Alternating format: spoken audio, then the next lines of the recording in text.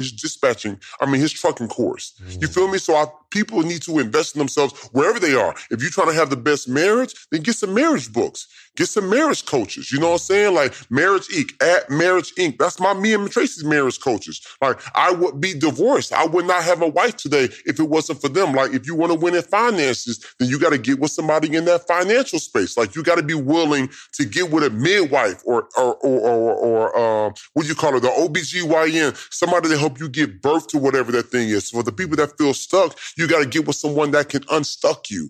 You know what I'm saying? And that's the problem.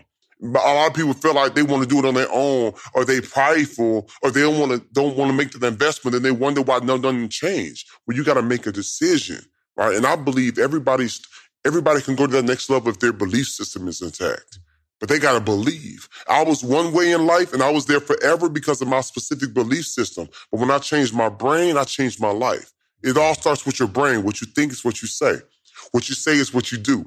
What you do on a regular basis becomes a habit. Your habits create your character, and your character determines your destiny. But it all starts right here inside your brain. I'm going to give it to him again. Can I do it again? What you think is what you say. What you say is what you do. What you do on a regular basis becomes a habit. Be cautious. Head out that's needy, you know what I'm saying?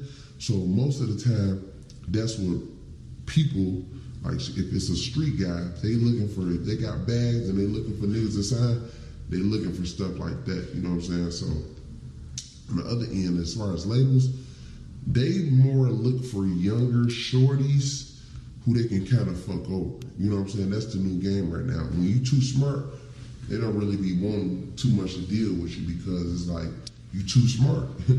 But we can get this little 17, 16, 15-year-old nigga that we can blow him up big and really check a bag off his ass because he don't know nothing about nothing. $50,000 is like $500,000 to him, $1 million to him, you know what I'm saying? Get his ass a few little chains and then shit, let him do his shows, but we gonna make majority of all the money off his this, off that, this, that. They basically just sucking the motherfucker dry, but they gonna make them super, super famous, you know what I'm saying? So that's why you see a lot of people that's real famous that's younger, not real rich. They don't be really rich. You know what I'm saying? You just be like, damn, I thought this person was like rich. But nah, because the labels is getting rich as fuck off this person, but they spoon feeding them, you know what I mean? So you just gotta have your paperwork in order. You gotta have your management in order. You gotta have your accounting in order. You have to have your lawyer on retainer. You know what I'm saying? You have to, you gotta have, if you ASCAP and BMI shit together, you know what I'm saying? And it's basically just about, yeah, nigga, fuck you, nigga. Think y'all gonna scare me and tell me about what y'all gonna do to me? You'll rape my mama. That's been fuck you, Muslim nigga. You niggas been pedophiles for the longest. You niggas been pedophiles as long as your religion been in existence, nigga. You niggas been fucking babies and boys and goats and queers as long as Islam been in religion, bitch. I used to be one of you niggas, and I refused to stop eating pork. So I said, fuck you niggas. Cause listen, I sold barbecue 4 years ago, and the Muslim niggas used to come through playing like they can taste pork. So one day, I cut the motherfucking chopped beef with pulled pork and served it to Muslim niggas, unbeknownst to them. They didn't know they was eating pork. They was chewing that motherfucking pork. Them motherfucking Muslims can't tell when they taste some motherfucking pork. So I sold them niggas pork for all summer long. Yeah, nigga, now sue me. Yeah, I sold pork till I cut the chopped beef with pulled pork all summer long, and not one goddamn Muslim could tell the difference. Cause all them bitches is sneaking and eating pork. Or if they ain't eating pork, they suck pussy, so they taste buds is thrown off to the pork. Yeah, them there, I felt good sneaking and selling them niggas $10 chopped beef sandwiches with that pulled pork cut up in it, nigga. Straight disrespecting you niggas. Yeah, get mad about that, nigga. I did that 5 years ago. Bitch ass nigga. go try to skirt me on the internet. All you niggas trying to skirt me on the internet, catch a plane, nigga, and show up in person and make everybody in the city say, them niggas out of New York City looking for you, nigga. Say, it's some niggas out of California asking about you. Do that, nigga, bad motherfucker. Make Farrakhan have a 1 million man march down here. He ain't done nothing in a while, no way, for he getting too old anyway. Yeah, he getting too old. And Facebook don't want to hear the motherfucker. Y'all don't know what to do. You can't listen to him. Yeah, we sick of that old nigga anyway. We want to hear from NBA Youngboy. Don't nobody want to hear shit from Farrakhan. We want to hear from Fujiano. We don't want to hear shit from no goddamn Muslim, nigga. You niggas can't rap. Yeah, you niggas stick to providing security at the funerals and shaking down rappers. But don't nobody want to hear shit no nigga talking about thumping no Quran. Nigga, we want to hear from Lil Baby. We don't want to hear from you bitch ass Muslim niggas. So shut up, Farrakhan. Don't go inside and talk. Don't come out here and talk. It's a new day, Farrakhan. And don't nobody want to hear no shit about no spaceship go come rescue all us niggas. If a spaceship come right now, I ain't getting on no motherfucking spaceship with no Muslim niggas. I don't trust no Muslim. Mother didn't trust you niggas. I don't trust no nigga that don't eat bacon. And all our life, we was trained and brought up to eat bacon. Any nigga don't eat bacon and suck pussy is an oxymoron to me. Period, point blank. I nigga go give up bacon, steady putting his motherfucking head between the whole leg and suck her pussy. Nigga, fuck you, nigga. And all you niggas do it. All you Muslim niggas do it. Go quit the Pope and suck the pussy. You stupid. You dumb. You ignorant. Fuck you. And fuck your religion, nigga. Yeah, nigga, it's funny to me. It's funny to me. Yeah, and I don't believe none of you niggas is bad enough to come do nothing to me and let the world see that y'all pussies to the white boy. Y'all didn't do nothing for Tamir Rice. Y'all didn't do nothing for Breonna Taylor. You bitch ass niggas, Muslim niggas didn't do nothing for Breonna Taylor. Y'all didn't do nothing for Eric Garner. Y'all let the white boy choke the big old nigga out. The big old nigga got his hands up. He's supposed to have been throwing elbows. Get off me, nigga. Bigger than he was. He let the little bitty white boy jump on his back. Them ain't the kind of niggas we is down here. Them ain't the kind of niggas we are. We ain't just laying down. George Floyd is in Indianapolis. He just laid there and let the nigga put his knee on his neck. Nigga, fishes flop out of water. You ever seen a fish when you get him in the boat? He flopping like a motherfucker. He want to get back in the water. Fuck, that nigga didn't want to live. Dope fiend ass nigga.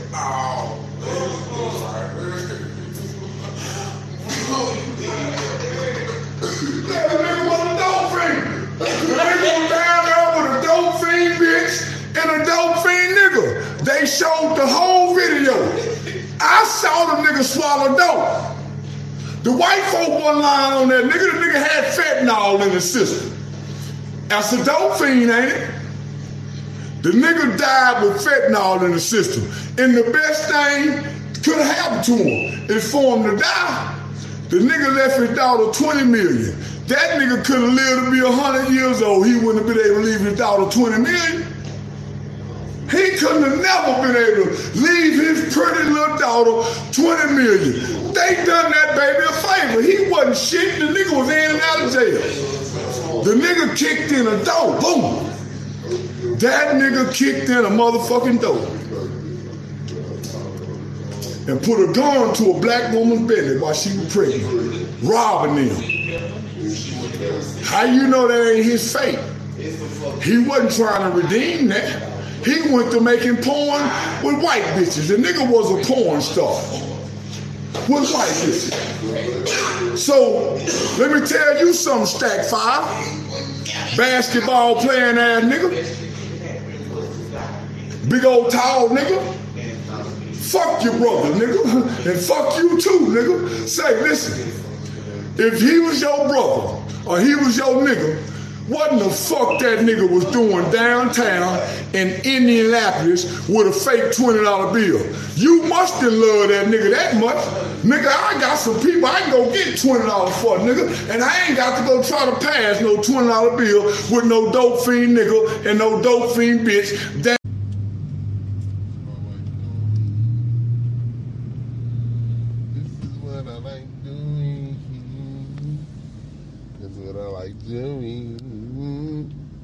I can't. I'm rolling down. You know what I'm saying? Y'all see how icy a nigga is, though, man. When I want to look at myself, man, I just look at myself in the mirror, though, man. You know what I'm talking about? Make sure I gotta look presentable. You hear me? So I look at myself. I gotta make sure everything on point, man. You know what I'm talking about? And I cool. I see. I got my feet out and everything, folks. You feel me? I ain't capping. I'm back here though, man. You know what I'm saying? I wish they had a look. And if I get hungry, like I'm down there finna go get me some root crisps or something, right? So what I do, right? These the same thing that come on a plane. So you know what I'm saying? You feel me? I put my roof crisp right here. Stop blowing. You feel me? I put the roof crisp right here while the seat massager. You hear me? And go crazy. Oh, I ain't faking. But yeah, this is what we do though, man. You know what I'm saying? I got the headphones in there. If y'all wanna join me one of these days, you know what I'm saying? Hop in the car with me. We out of here, man. You know what I'm talking about? This is Spaceship Gang. We ain't doing no faking. Oh yeah, show the teeth. We ain't doing no faking. Yeah, I ain't capping. You weird? There's a remote back in here though, man. We ain't doing no capping. None. Right? Mm-hmm. Yep. Exactly, what messages do you be trying to get out there? Right now, homie, on the internet, I'm all character, right? I'm all character and entertainment. Excuse me. In real life, I really work with children, and I ain't got to be a character, right? The character just expanded my platform. So, 10 years I've been working in the community. Nigga, now I'm like what they call, I'm retiring. I'm burnt out. Now, I'm transitioning from being a community guy to entertainment, character, YouTube, comedian, and while I'm doing this, connecting people to programs as I travel from city to city. And people like yourself, hey man, you know anybody work with youth programs? Here I got the youth program.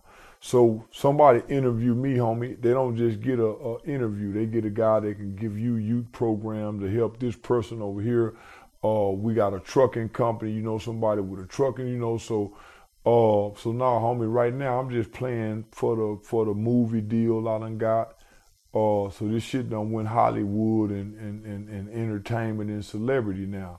So fuck the community, my people shit. Nigga, I did it for 10 years. I'm tired, I'm ready to retire. Let another motherfucker take over. Plus, motherfuckers like Malcolm X, Martin Luther King, them niggas died broke with that community shit. Everybody talking that my community shit. Undergraduate and graduate institution. We should be indifferent to where you went to school. We should only care about how you ranked. Because if it's so devastating to be anything in anything other than the top third of your class, I don't want you if you weren't in the top third of your class, right? Now I'm being playful a little bit here. But the point is that do you see how we have allocated our strengths and our notion of what is an advantage and what is a disadvantage are allocated in an irrational way. We've become obsessed with the advantages of prestige, but we have not paid attention to the disadvantages of prestige. And that's a mistake. Some people seem to get motivated by being surrounded by people smarter than they are, right? So that's not economics PhDs apparently. No, I mean, I intuitively, I agree with you. Yeah. Right? I want to find reasons to like elite institutions. All my friends went to elite institutions. Should I have children, I would want them to go to elite institutions. You know, we're all powerfully, but the problem is that when we go and systematically look for those advantages, we can't find them. So there's a long, I don't go into my book, but there's a long and rich tradition in economics in which people hunt for the value of an elite education, and they can't find it, right? So we know that it is the case that a student who goes to Harvard earns more money in the course of their career than a student who goes to the University of Tennessee. Okay, but that doesn't tell you anything at all. What you really need to do is to find two students, both of whom get into Harvard, one of whom goes and one goes to the University of Tennessee, and then compare their career earnings. And when you equalize for the person, you can't find any difference. In other words, it's not that Harvard is making you earn a lot of money. It's the kind of person who gets accepted by Harvard makes a lot of money, right? And then there's an even cleverer line of thing, which there's now been like 10 studies on this, and it's so interesting, which is they now look at elite high schools. So what is the benefit of going to a selective high school? Now, intuitively, you would think it must show up. There must be you must be able to see, whether in test scores or the quality of the college you go to, or somewhere we must see some impact of that. And we can't find any advantage. It just, everything seems to, once you do that equalization thing, if you are a smart kid, in other words, it doesn't matter what school you go to. Smart is smart, which is an intriguing finding. Very neat, thank you. I want to switch topics a little bit. You do a remarkable job of popularizing social sciences, and by the way, I forgot to introduce myself. I'm Prasad Sethi. I'm part of People Operations, and I lead the analytics group, which is composed of many social scientists who love the fact that Malcolm's work and gets their kind of thinking into the public limelight. How do you distill and aggregate all of this research that's done in the social sciences and come up with what you think are the most cogent arguments? Because as you mentioned, there are lots of studies done on similar topics, and some of them are point towards one direction, others point towards a different direction, et cetera. Yeah. Well, I mean, you're looking for trends in the research. And so, for example, the studies I was just mentioning about trying to measure the value of elite schools, that's a very clear trend.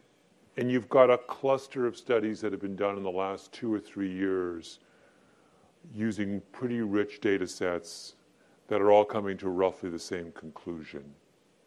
So when you see that, that's the sort of thing I'm looking for, is what you want to steer clear of are the one really wacky study that is sitting all by itself. That doesn't mean it's wrong. It's just you have to approach it with more caution.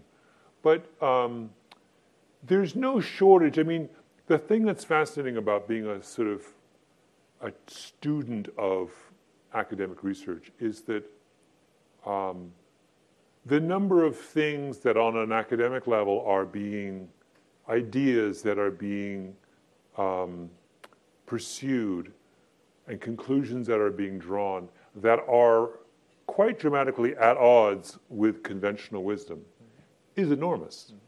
If you're in the game of, in other words, looking in academic research for ways to challenge the way we think about things, there's an embarrassment of riches out there. I mean, it's not hard to do. So to me, what always amazes me is how much fascinating and useful material lies buried in academia. It just never sees the light of day because no one bothers to go and write about it and popularize it. I mean, it's astounding how, then, you know, if you talk to academics,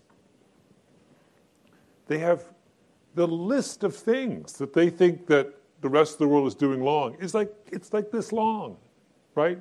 So it's like it's not a very difficult process to dissolve. Yeah.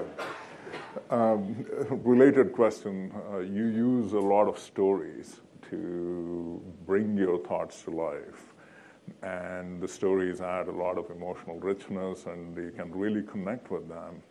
But how do you ensure? Very, very hierarchical way, or you can choose not to. The other thing that it would tell you is it would say something about the size of teams as well. I mean, it would seem to argue, I would think, although maybe not. It says it's really about the structure of teams, that to the extent that you can keep things that are as flat as possible, I think you minimize the damage caused by hierarchies. Hi. Thanks for coming to speak. So I just started in people operations about a month ago. And since I've been here, I've had a lot of people recommend Strength Finder and other books like that. And I've taken a look at it, and I can't help but think that things like that are kind of, as the great skeptic James Randi said, flim-flam, or like modern-day pseudo-social science. And I'm wondering if you have any insight into those, because I know companies spend a lot of money buying those kinds of books for their employees. I have to confess I've never read any of those.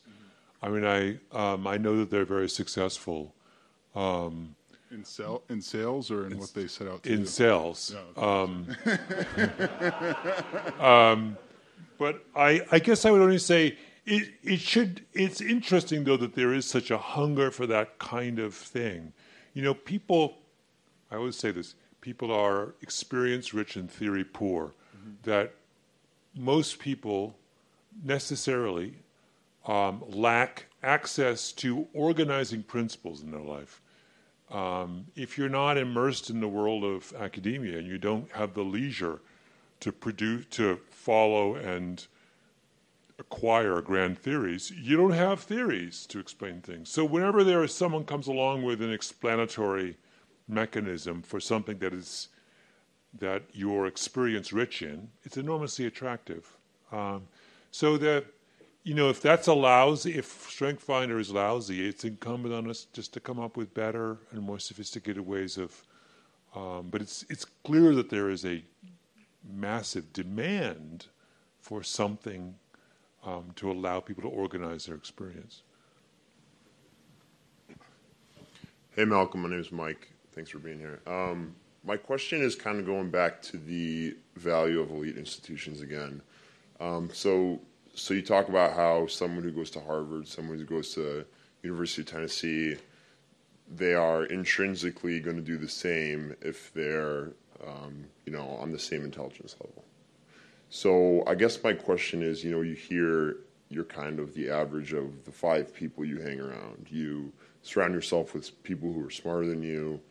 You will naturally elevate your level. Do you believe in that, or do you believe that's kind of, it seems like your theory is kind of puts the merits towards that, thought process? Well, there's a couple of things. One is that one of the implications of that argument is that there are a lot more very able people at non-elite institutions than we think. And actually, this is kind of a fascinating thing. So to take a step backwards, the larger question is, how efficient are elite educational institutions as search engines for talent? What percentage of qualified students do they actually uncover? And the answer is, we used to think they were very efficient. What we have discovered recently is they're actually quite inefficient. In other words, enormous numbers of very, very intellectually capable people never even come close to the 250 top colleges in the country. So non-selective colleges have a much larger share of the intellectual aristocracy than we would imagine. So that's so to your question, if you go to the University of Tennessee, you can find lots and lots and lots of very, very intellectually capable people to hang around with. And you probably will if you are that kid who could have gone to Harvard, you will probably gravitate to those 5. The difference being that, so you'll be surrounded by peers who may be every bit as able. The difference is that you will almost certainly be the top of your class as opposed to running the risk of being in the middle of the bottom. So you're getting 2 benefits, intellectual benefits, as opposed to maybe only 1. The other thing, of course, is that, well, I'll leave it at that. There are many, many parallel arguments along these lines. Now, of course, not everyone can follow this strategy. If everyone does it, it ceases to work, right? Everyone can't go down a notch. So the whole thing is, if you're going to follow this strategy, do it quick before I sell too many books and the advantage is wiped out. But okay, thank you. So you said in response to a previous question that it would be useful to eliminate some hierarchy so that you get rid of this problem of people being at the bottom. But how do we know that's the bigger issue as opposed to it's just a great boost to people when they are at the top? And if that was the predominating factor, then maybe we should just have more awards or more way to recognize people. Oh, I see. Oh, you mean have a kind of pretend hierarchy where you give everyone a pat on the back? Or maybe we should have even more levels of hierarchy. Oh, I see. Well, but so the classic study, I have to see if I got this right. The classic study in this regard, which I talk about in the book, is this famous study that was done the largest psychological study ever in the United States was done during the Second World War of American soldiers. And one of the most interesting insights was a comparison of commissioned officers in the Air Force, the Air Corps, the precursor to the Air Force, and commissioned officers in the military police. And the question was, who was more satisfied with their promotion prospects, the openness of their institution to rewarding talent? Be in this person's life and deal with this person in order to get valuable intelligence from them. Right. Because I thought that was super interesting. Yeah.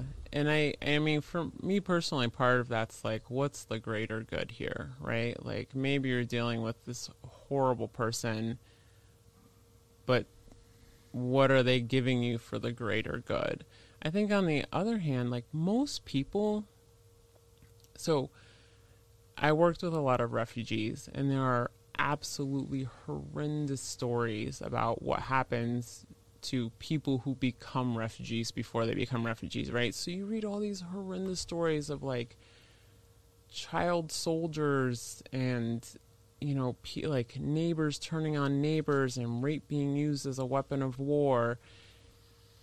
And you're like there are so many scenarios out there that the average person who lives a comfortable life does not cannot even comprehend. And when you're in a scenario where essentially every decision would be considered a bad decision, where like in your black and white, it's all black, you still have to choose. And you have to be comfortable with whatever that choice is. Like, you can't just stand there. You have to make a choice. So you can't put everything into a good and bad bucket. There's a giant gray area of, like if I have to choose between, between dealing with like some kind of horrible person who has ties to terrorism, and I know that they are going to be able to give me information that stops an attack that saves 50 lives, like, you're going to give that dude money. You're going to take him out. Like, you're going to be friends with him because he has the ability to do good on the other end, whether he knows it or not, right? Like, those are the real life choices. That's what happens in real life. I think that when you are living, I mean, and I live a comfortable life. I just happen to have had the exposure, right? I think when you're living a comfortable life and you're not exposed to the, like, to the realities that are out there, it's easy to judge. It's easy to judge and be like, oh, I wouldn't have done that. I wouldn't have done that. Okay, well, when you are in these situations and you're standing there and you have to make the decision, let's see what your decision actually is, right? And you have to change, I think, your idea. Like, you have to shift from what's right and wrong to what is the objective, right? Especially when you're doing stuff for the government, like military, CIA, like, what is the objective here? What is the mission here? And how do you accomplish that? It's not about what do I personally think is right and wrong. How do you obtain your objective? How do you complete your mission? Because that mission is serving all of us. Right. Like, whether we know it or not, there are missions happening right now that maybe we would disagree with, but they're serving us. They're protecting us. Right. So... Yeah, I had one guy on here who was he was a drone pilot. Yeah. For flying those drones over Yemen, those killer drones, and he was recruited by, I believe it was the Air Force that was heading that program, but said he was like 19 years old, 18 years old, and they were having him pull the trigger on these drones that were blowing up, people. Yep. And him being 18 years old, watching people get, blown up in countries like Yemen or whatever, and it scarred him. I mean, it really messed his head up. Yeah. Having to make those decisions, or whether he was making the decisions or not, he was probably following orders, like pulling the trigger on those drones and watching these people suffer, like on the watching the infrared camera, these people like crawling and bleeding, and yeah, that and stuff so, can be terrifying to you, like to any human. Right, and think about like all the people involved in that decision, right? So he was pulling the trigger, so he probably felt directly responsible. But there's a chain of command, right? There are other people making that decision, people who found that location to target, like the guy in charge who makes the decision to target it, who, like, people who know that house might have the guy's kids in it. Do we target or not? Right? Like, there are tons of people who are involved in this decision, and there are so many factors that weigh in, right? And I don't. It's a sad reality, right? Like, I don't advocate collateral damage in war, but it happens, and it's a reality, and people have to make those decisions. War is not clean. It's just unfortunate. And when we were working in the Middle East, and I was working with a Delta Force guy, and he was the nicest guy ever, like a family man. He had actually, like, his own nonprofit that, like, helped women learn self-defense, and just the nicest guy. And he was teaching this triage class and starts telling this story about, missions where he went in, like, his missions were specifically to go in and kill people, right? Like, you and your team are going to go into this place. You are going to kill the people there, like, very close range shooting or hand-to-hand combat, like, telling stories about team members that he lost on those missions. And so I asked them, I was like, what kind of psychological care do they give you? Because there's no way. So for the CIA, they do a ton of psychological testing. Beforehand. Yes, before they hire you. So I'm assuming that part of all of the special forces is the policies that are made and, you know, how effective they are. Yeah. And I think it might have been part of one of Snowden's recent documentaries where he mentioned that. Yeah, and it's definitely, I mean, I believe in checks and balances, right? And I think that there should be checks and balances in place. There should be reviews in place. I think sometimes that either doesn't happen or it goes, you know, there's just too much pressure, like the whole, you know, waterboarding, you know, and I don't agree with everything the government does, but. Well, I mean, it is kind of interesting that he is in Russia right now. And he's living like normally in Russia. I mean, do you think there's some sort of like weird leverage thing going on between Russia and the United States by Russia letting him stay there? My guess is that my guess is that he knew enough leaving that it was worth them keeping him. So I mean, it's not like it's going to ruin the relationship between the U.S. and Russia. He's, like, in the grand scheme of things, a small potato. But having him there and having his knowledge, you know, is beneficial for Russia. Like, they can spend years asking him questions about things. Right. Because he lives there, and they've given him, is he a citizen now? I think so. Yeah.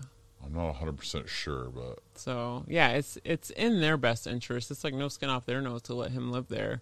And it's in their best interest to have him there and have access to him and I wonder answer questions. I wonder what they would do, though, if the U.S. said that we would take him back and basically wipe him of all his charges. I wonder if they would let him come back. That's interesting. I don't know.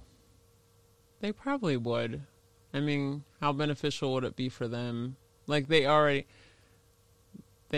know, in theory, because I don't know the man, but they know he's not, like, strictly loyal to the United States government, right? So why not let him come back, see what more information he can get? It might even be risky for the United States to let him back because they might think that he's now, you know, working for Russia or providing some sort of information to other countries now. I mean, it's kind of... Yeah, he'd be followed by FBI forever. Right. Oh, yeah. Yeah. So what is, in your opinion, what is like the overarching view of the United States from these other countries that you visited? So... Like, what is their perspective? I'm sure you spent a lot of time talking to a lot of different people. Yeah, so I can speak mostly for Asia. And the perspective there is really interesting because the United States has a lot of influence throughout Asia. Just historically from World War II. But China is their actual neighbor, and China has a longer history with all of the Asian countries, so like East Asian, Southeast Asian. And it's really impressive to see the fine line that the like ASEAN basically countries walk, right? Like China's aggressive, so they don't really want to be like under China's thumb, but the United States isn't going to step up in the way that they want them to step up all the time.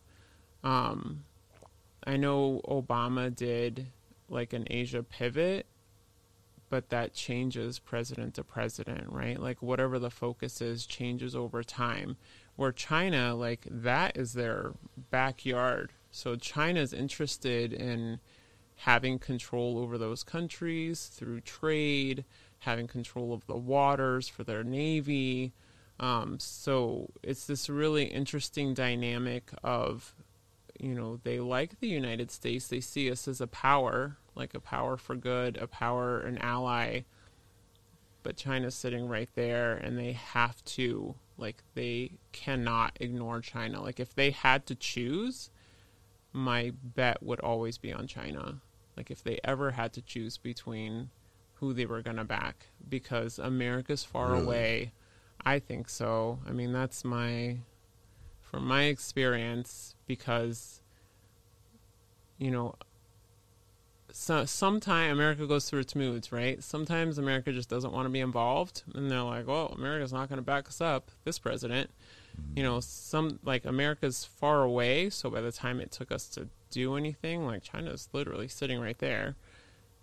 And then, you know, the culture's a little bit different, like everything I was saying about, you know, you need to be able to put yourself into the shoes of the Thais, of the Cambodians, of the Malaysians, right? Like, has America done a good enough job, or diplomats doing a good enough job of doing that to be able to have those discussions, you know? So. Yeah. No, it's so crazy how, you know, the different relationships between different countries that, you know, are having to deal with, you know, playing both sides or being a part of a tug of war between different countries, just because they're stuck in the middle of these two superpowers, like you know, right now with Russia and the Ukraine. Yeah. It's so crazy. And America doesn't have as much sway as it used to. We're a lot more globalized now. There are other countries that have come up. So like when we were in the Middle East, so I've never actually been to South Asia, but when we were in the Middle East, we were close enough to South Asia, so like India, Pakistan, that we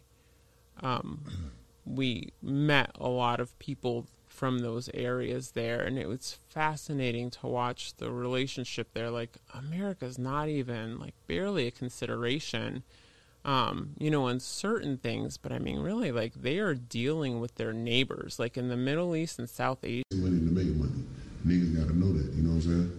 I feel like a lot of people, you know, go through what they go through because most of the times in their head and their mind, they have limits. I feel like if you remove the limits that's in your mind, like for instance, if you say, okay, cool, this month I'm finna make, this is like me, if I say, this month I'm finna make 50,000, then you probably make a little less than that. But if you remove it, you know what I'm saying? If you remove the limit, just, man, I'm finna make, or dream big, like make it crazy. Don't just have a low limit to your life with anything that you do. Like, always think big, dream big, you know what I'm saying? Like stuff like that. Because if you put a limit on anything, you're going to have the limit on lower. You feel me? So cut the limits out or whatever, you know what I'm saying? And always think big, dream big, you know what I'm saying? I'm going to say this. I'm going to say, no matter how successful I get, I'm going to always be a student to learning success. You know what I'm saying? No matter how big I get, I'm always be a student to learning success, because it's always going to be something that you don't know about that somebody in a better position can teach you. Some people be so like negative to certain situations that they block it out. But me personally, if you want to get successful, you always have to be a student to doors of opportunity that you never open. You know what I'm saying? Like, you gotta ask yourself, why is this person a millionaire? Why is this person a billionaire? Why is this person driving this? Why is this person living like this? That means something that they know that you don't know. So if you become a student of success, student of billions, student of millions, that's how it's gonna open a door for you. You can't be too negative. You can't be, you know what I'm saying? You gotta have confidence in yourself about everything that you do. So me to you, I'm just saying, be a student, man, to success. Feel me? So I want to let y'all know, a lot of people be DMing me about this, about that, you know what I'm saying? If you trying to really get into details about stuff and you need help on anything, just subscribe to my OnlyFans, you know what I'm saying? There's there's going to be something on there you want to know or you need to know that can help you, because I just feel like I'm giving y'all secrets to all types of credit ways, primaries, this, that, you know what I'm saying? And I just feel like people just need to know about it, you feel me? So if you want to know, you know what I'm saying, stuff about life and how to get successful and stuff like that, subscribe to my OnlyFans, man, you know what I'm saying? It's going to be in the bio, man. It's going to be, also, go to my Instagram, Bandman_Kevo, my Twitter, BandmanKevo, you feel me? Make sure y'all subscribe to my OnlyFans. Turn it up.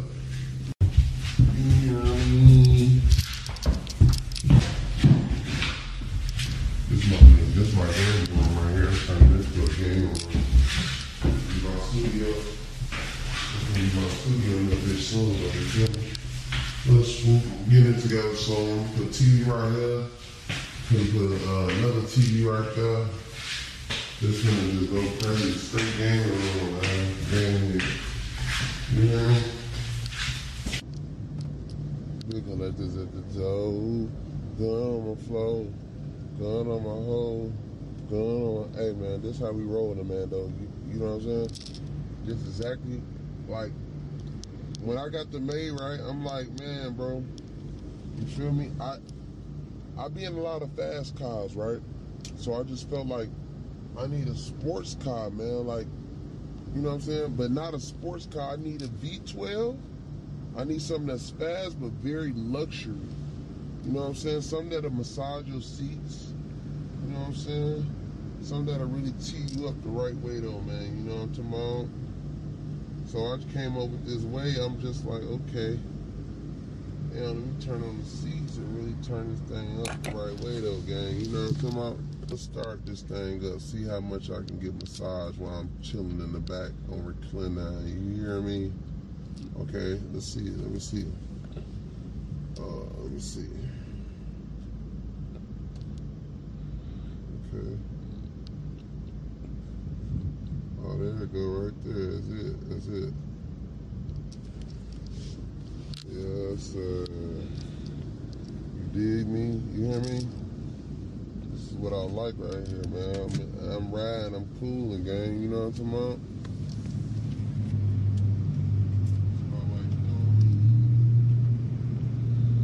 This is what I like doing. This is what I like doing. I can't. I'm rolling down. You know what I'm saying? Y'all see how icy a nigga is, though, man. When I want to look at myself, man, I just look at myself in the mirror, though, man. You know what I'm talking about? Make sure I look that. I gotta look presentable. You hear me? So I look at myself. I gotta make sure everything on point, man. You know what I'm talking about? And I cool. I see. I got my feet out and everything, folks. You feel me? I ain't capping. I'm back here though, man. You know what I'm saying? I wish they had a look. And if I get hungry, like I'm down there finna go get me some Root Chris or something, right? So what I do, right? These same way, these the same thing that come on a plane. So you know what I'm saying? You whoop, you feel me? I put my Root Chris right here. Stop blowing. You feel me? I put the Root Chris right here while the seat massaging. You hear me? And go crazy. Oh, I ain't faking. But yeah, this is what we do though, man. You know what I'm saying? I got the headphones in there. If y'all wanna join me one of these days, you know what I'm saying? Hop in the car with me. We out of here, man. You know what I'm talking about? This is Spaceship, gang. We ain't doing no faking. Oh yeah, show the teeth. We ain't doing no faking.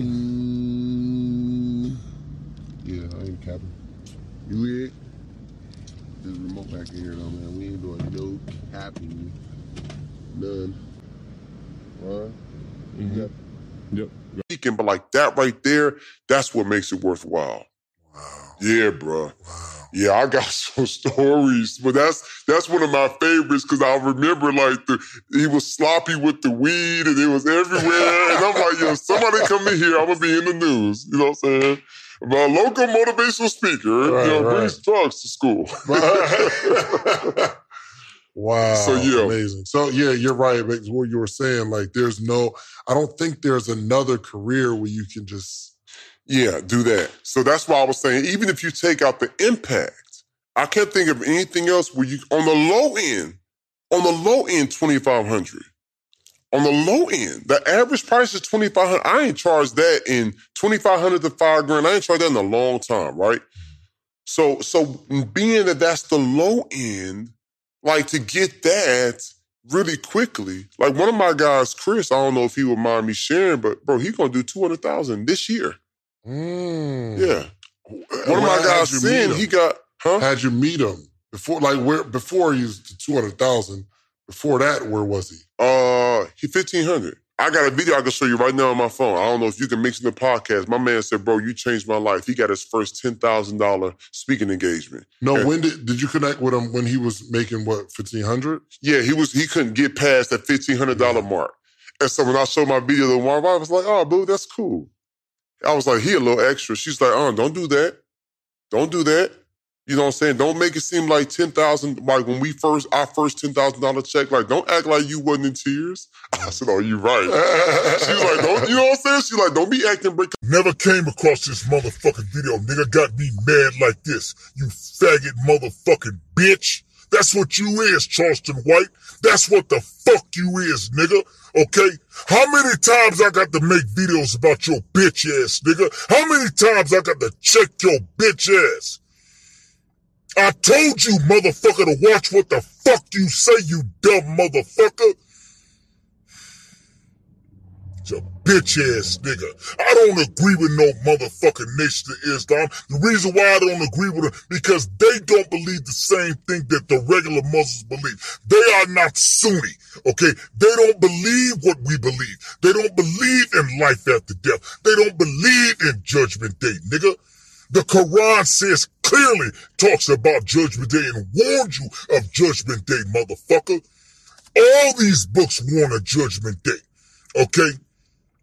Now you sitting here taking a risk talking about God and saying that he don't exist when you don't know what the fuck is out there in the motherfucking universe, you dumb motherfucker. Okay? You ain't been on this motherfucking earth, nigga, no more than 40 or 50 years. You old dope fiend looking motherfucker. Probably younger than me. I'm about to be 50 motherfucking years old, nigga, and your ass looks 65, motherfucker. Dope fiend ass motherfucker talking all that motherfucking shit. If I don't got nothing good to say about somebody, I'm not gonna say nothing at all. If somebody come at me and they got a problem with your bitch ass, then I got to come back and check your dumb ass again. Until you listen to what the fuck people are saying about your stupid ass, nigga. I'm gonna put in the music. People think, oh, I'm gonna go to the studio every day and one of these songs gonna be a hit. Yeah, one of them songs gonna be hit, but not if you don't got no money. You have to have some money behind the song. Period. It ain't gonna work. Nobody's gonna hear. You're only gonna set yourself up for these bigger artists who have money to be digging like they do. These bigger artists, they don't do anything but go on YouTube, find artists who don't got no money, and steal their shit. You feel me? They steal their shit. Yes, y'all know. Y'all heard about it. Oh, man, that was my song I made in 2015. That was my song I made in 2014. That is not fake. That's all real. They're going to go take your song and switch that shit around. So you need to stop putting out that fucking music and get a bag. Get the bag. You get more respect anyways from everybody. From the bloggers, from this person, from that person. They definitely want to see you come from the ground up, but they definitely want you to have everybody, like for me, right?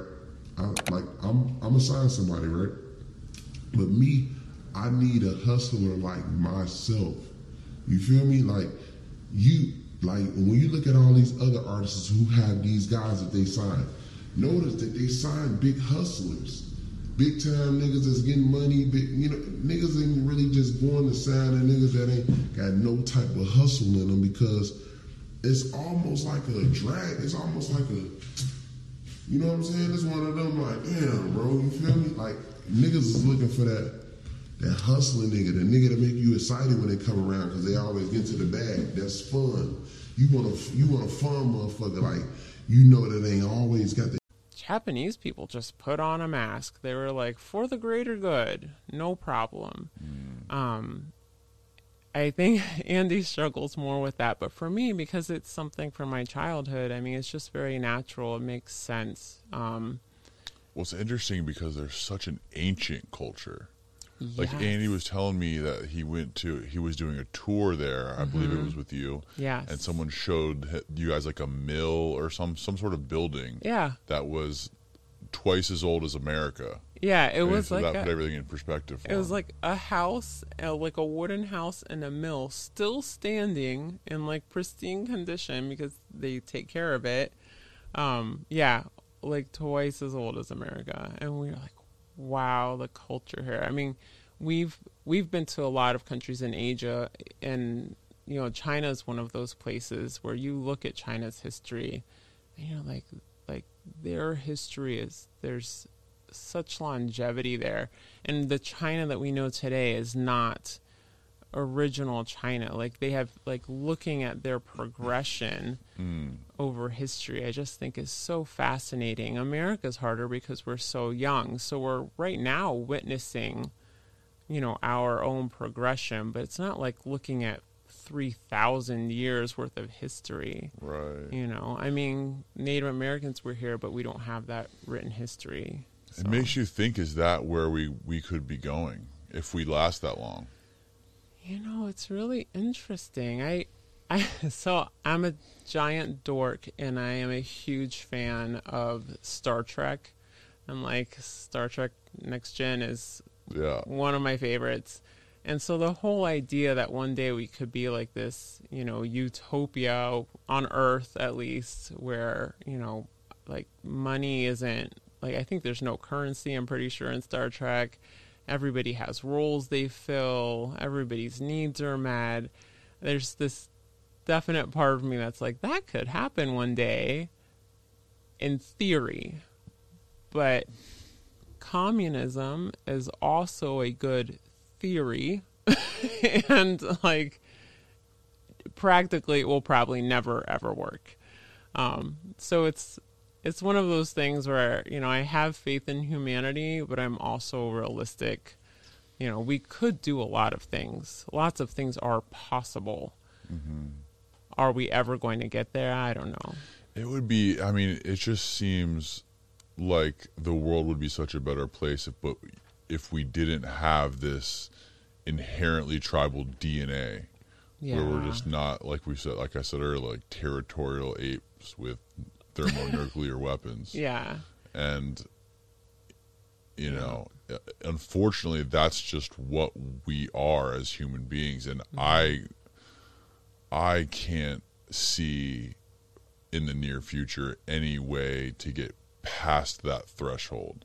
Yeah. But I figured out, if we could somehow figure out how to get past that, I think, you know, like I said, your vision of some utopian world of people that all get along and there's no borders or boundaries and right. I mean, I agree with you. I think near future, I don't see it. Is it possible? Yes. There is a ton of work that would need to be done, I think. I was just reading a book that was talking about like the scarcity mindset. And the scarcity mindset is what drives people to hoard and to compete and to be like, you know, there's might be 5 apples and 5 of us, but I'm going to take 3 just in case. And they're like, that mindset gets us all in trouble. Like, if you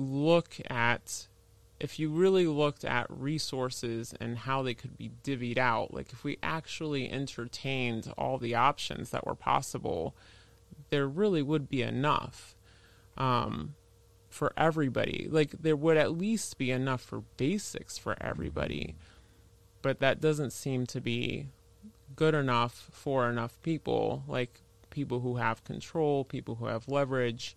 So that just makes, you know, creates inequality. It keeps inequality going. So yeah, I think it's a long road. I think it's definitely possible. I think people are working towards it. What do you think the best way for people to get out of that scarcity mindset? is? So I think it's just believing that there is enough. Believing, like, not being scared that at the end of this, like, when I finish my sandwich, there will be no more sandwich. Like, just don't be afraid, right? Like, just know that I'm going to eat this meal, and by the time the next meal needs to come around, it'll be there. There's enough, right? Like, maybe it's not going to be maybe it's not going to be a steak and a giant baked potato.